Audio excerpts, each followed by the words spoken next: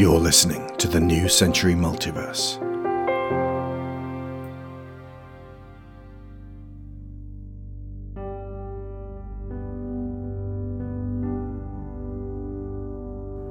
Come, mothers and fathers throughout the land, and don't criticize what you can't understand.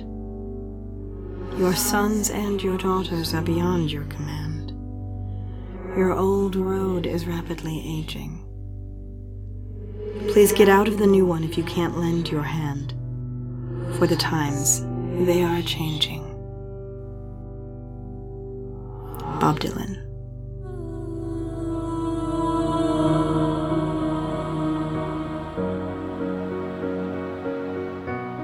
Stonespring Maidens, a tale from the New Century Multiverse.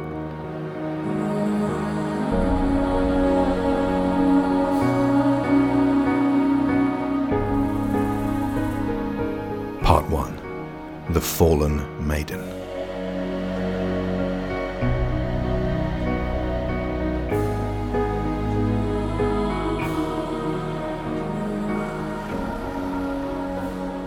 Prologue.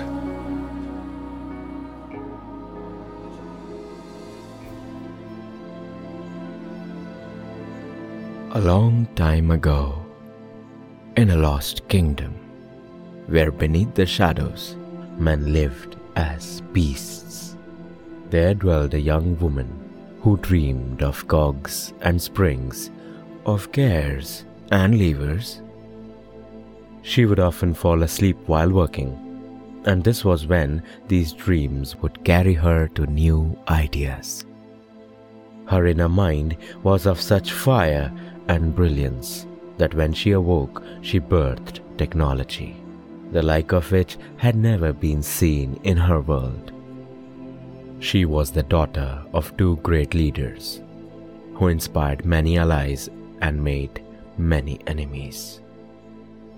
They sent her on a quest with a group of brave travelers, journeying across the land in her ingeniously crafted carriage, to close the magical gate that led to a terrible place, through which great harm and trouble was spilling.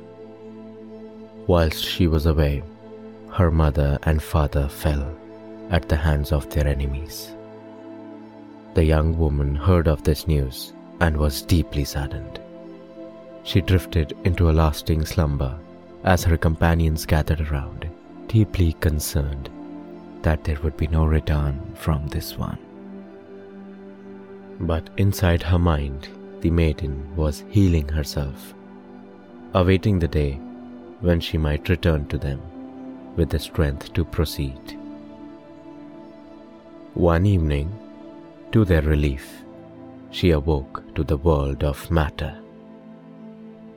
They continued on their quest, and after much hardship and many challenges, the magical gate was shut and the danger closed away.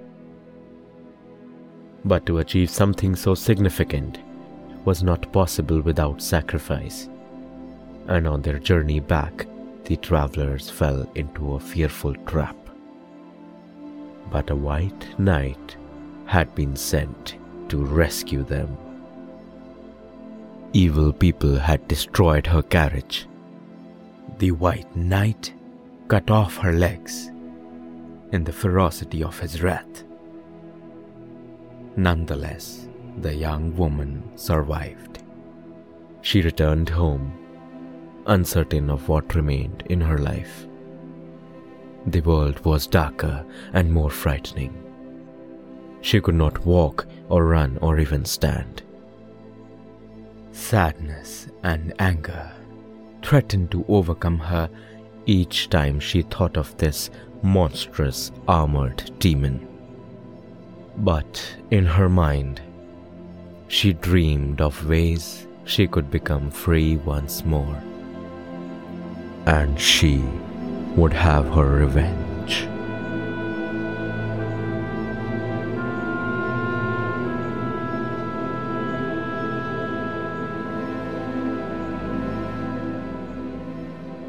Chapter 1.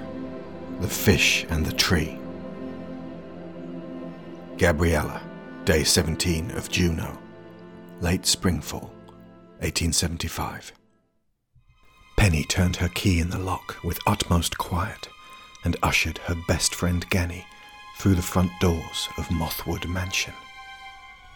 The pair were dressed in opposing white and black school uniforms, respectively, and the sleeve on his right side was pinned back. They snuck past the conversation room on light-footed tiptoe. Penny pointed to the stairs. Ganny gestured to his mouth pointedly. Penny silently groaned and cast her eyes skyward as she waved him into the kitchen. What do you want? Big nuts covered in scorched sugar and then rolled in smaller nuts. That's very specific. It's a craving. Penny glanced out of the window to see her father pottering in the flower bed at the far end of the garden. She hopped up and clambered onto the worktop, quietly opening the middle cupboard to peer inside for snacks. You can have small nuts covered in cardamom. Anything else? You're strangely fussy. No, I mean anything else as well. Does your mother not feed you, Farron? A severe voice rang out and Penny froze, her hand halfway into a cookie jar. They both turned to see Lamia standing with her long, pale fingers knitted together. Ganny stood to attention and gave a short courtesy bow. I have a fast metabolism. Matriarch Clements? But the mother was looking at Penthesilea. Out of there, young maid. Farron, I expect you'll be staying for tea. Yes, please. Emmett, tea. Down at the end of the garden, Penny's father got wearily to his foot, and utilising his crutches, he made his way back inside. Penny closed up the cupboard and hopped down, embracing the man as he blustered through the back door. Hello, babe. You are neglecting your homester duties, Emmett. Fiddling in the flowers for your own delights, when you should have been preparing a lavish tea for our heiress and her little friend. It shall be ready in 2 shakes of a Balaam's tail, my little piranha, said Emmett sweetly, and with Penny's help, negotiated the kettle onto the stove. So, what are you planting out there? Penny asked brightly. Emmett was interrupted before he could speak. There's no use distracting us. I know what day it is. Hand it over. Chewing her lower lip, Penny rummaged through her copper satchel and fished out a report card. Lamia took it with 2 blade-like digits and perused the results. Mostly fishes. That's entirely adequate. But what's this next to sporting practice? I believe it's a butterfly. Penny said tightly. Again. Another one. Son after son. It's as though you cannot take on board what I tell you to do. Can't or won't, Penthesilea. Shan't! Penny shouted inside her head, her heart leaping with the fierce joy of defiance. When I overexert myself, I get too stressed. Bad things happen to me, so drop this delusion that I could ever be an athlete. Instead of roaring any of this, she admitted in a small voice. I'm not ever going to be good at the physical side of things.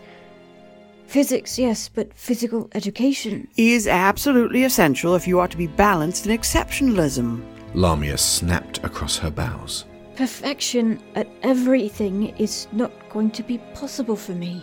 Penny began. Lamia snatched a leather-bound book from the shelf, opened it to a specific page, and Penny mouthed the exact name she knew was coming. Philippa got starfishes across the board. It's not anywhere near as hard as you're making out. It simply requires regimentation of oneself and cleaving to that with true dedication.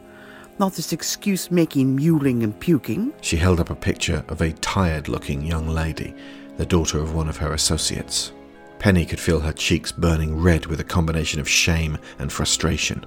I got a starfish in each of the sciences, and in medicine, and in literature. Just a crocodile in history, Lamia noted sourly, and then looked at Ganymede with possessive eyes. And let me guess, Farron, you got a starfish in sporting practice? Let's have it. She held out her other hand, and the young man reluctantly found his report card, crumpled up in his pocket. I knew it. Lamia held it aloft like a piece of key evidence in a court case. Yes, Ganny is great at physical endeavours. Penny began, but stopped herself before something mean came out. She clocked his expression and instantly regretted speaking up. Despite his deformity. But look at what I got for literature. A skunk badger. Penny could scarcely believe he was running with what she had been about to say. She gazed at him full of mingled gratitude and discomfort. And poetry and geography and inland languages? Yes, these are all things Penny can help you with. Lamia dismissed, then looked across at her daughter. My girl, you're weak at all things physical because you lack the drive for physical control. You should sport with him. I'm sure you could teach one another a thing or two. Penny blushed harder. And since his continued attendance hangs upon the gossamer thread of a sponsorship, you can compensate for each other's weaknesses and improve his standing. Honestly, Penthesilea, if I were as lazy as you, I would never have obtained this house. Araminta bought this house with Dad. Penny shouted, only to instantly regret doing so. Lamia went as white as the porcelain cups upon the worktop. Emmett's hand trembled as he filled the teapot with boiling water. And I, said Lamia crisply, narrowing her eyes, completed that triangle and rose to its point. There was a cold silence. Gani eyed the adults nervously. I think you are forgetting who rules the world. And that is the strong-willed woman with her mind of iron. Penny bolted out of the back door and into the garden. She reached the gate and considered hopping over it. Maybe just walking and walking all the rest of the afternoon and night. And then the days after that. Eating when she must eat, sleeping when she must sleep, but always walking, always encountering new parts of the world, every step taking her further from here. Do you need a hand? Gani said from behind her. She turned and embraced him before drawing back awkwardly as she felt the young gentleman melt a little in her arms. It was an odd sensation, not unpleasurable, but wrong for her. I'm so sorry you had to endure that. She breathed, keeping an eye on the back door, ready to scramble at a moment's notice. Gani's curiosity was prickling at the mention of Araminta. You don't talk about Araminta much. In fact, this might be only the second time I've heard her name. Doesn't matter anyway, she's dead. And if you ask me, it happened to the wrong mother. That is a terrible and inappropriate thing to say. And I heartily agree. Gani grinned darkly. I'm sorry, Pen, but your remaining mom is a hell beast. And I don't blame you for wanting to run away. Just don't go alone, okay? Oh, Gani. She sighed and leaned back against the rigid wood bars. How much further do you think we'd get this time? At least outside the city, he murmured wistfully. She looked over his shoulder to see her father making his way down the garden. She ran to meet him to save the man extra effort. A canvas bag hung down beside his crutch. I couldn't balance the teacups, he panted. So you'll have to share a thermal flask. Gani, there's a big bag of spiced cobnuts in there. You're welcome to polish them all off. Sit down, Dad. Penny begged and helped him onto the white woven bench beside the gazebo. Gani began to tuck into the snack as though absolutely famished, and Penny shared the tea around. It's not fair to compare your report cards, Emmett said. You know that, right? Both of you are built very differently. A fish can't climb a tree, but a skunk badger can. That's true, said Gani, rubbing his right side. But the most important thing to remember is this. If you can broaden your perception on a long enough timeline, they are both going to smell terrible. Emmett continued somewhat furtively, as though what he was about to say might get him into several kinds of trouble. Your mother is misunderstanding many things right now. Penny glanced at the kitchen window to see it now empty. But she's right about the fact that you two can help each other. I've always held to the idea that there is something divine about the balance of female and male energy. Gani's eyes fell on the tiny copper symbol hung around the older man's neck, the circlet of Tawesha, upon their frozen wheel. Emmett spotted this. The star child claimed a balance of gender, he whispered, to illustrate to us that we were not all built the same. We have different bodies, different brains. We can aspire to be like them, but what Tawesha taught us was kindness and understanding of each of our weaknesses. The Elaine all have our feet in the dirt and our eyes on the heavens. So who are we to put one kind of person above another. Penny stroked his fragile, warm, and worn-down hand. In her memory, there were not many evenings left of having him in her life. Paperbone had claimed him, as its effects eventually did everyone born to bear it. She valued deeply every moment and every word he had said. She only wished that the end had been painless and peaceful. It was not, and the unfairness of that haunted her.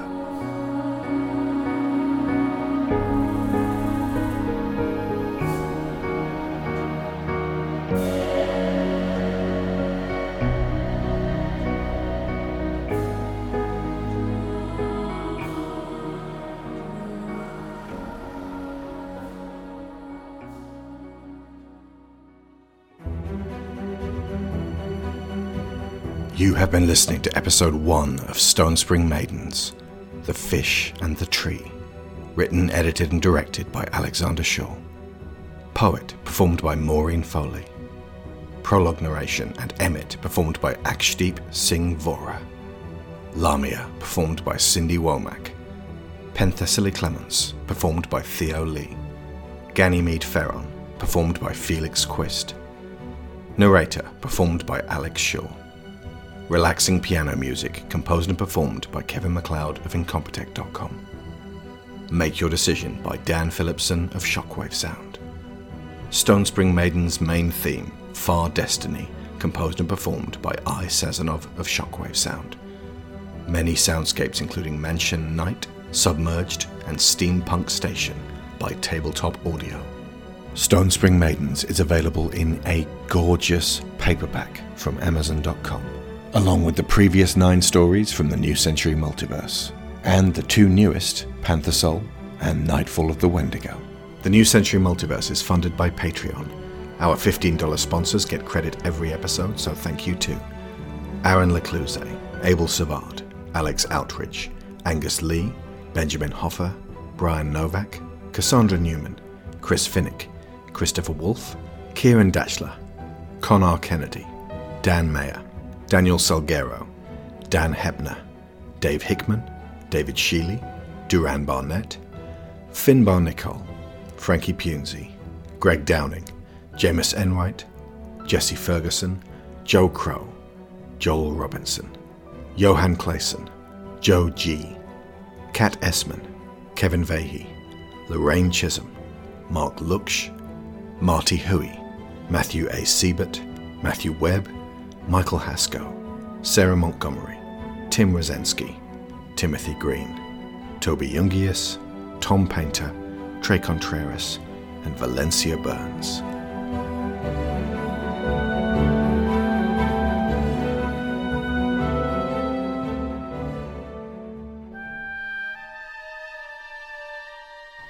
Stonespring Maidens is dedicated to Joel Robinson, who served in the military, both as a physician and a medical director, until his retirement in 2020.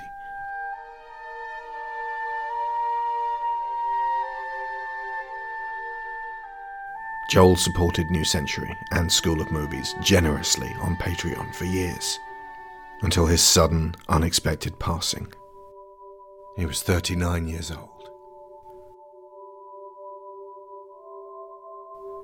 Joel, this book is about healing, and we will never forget you.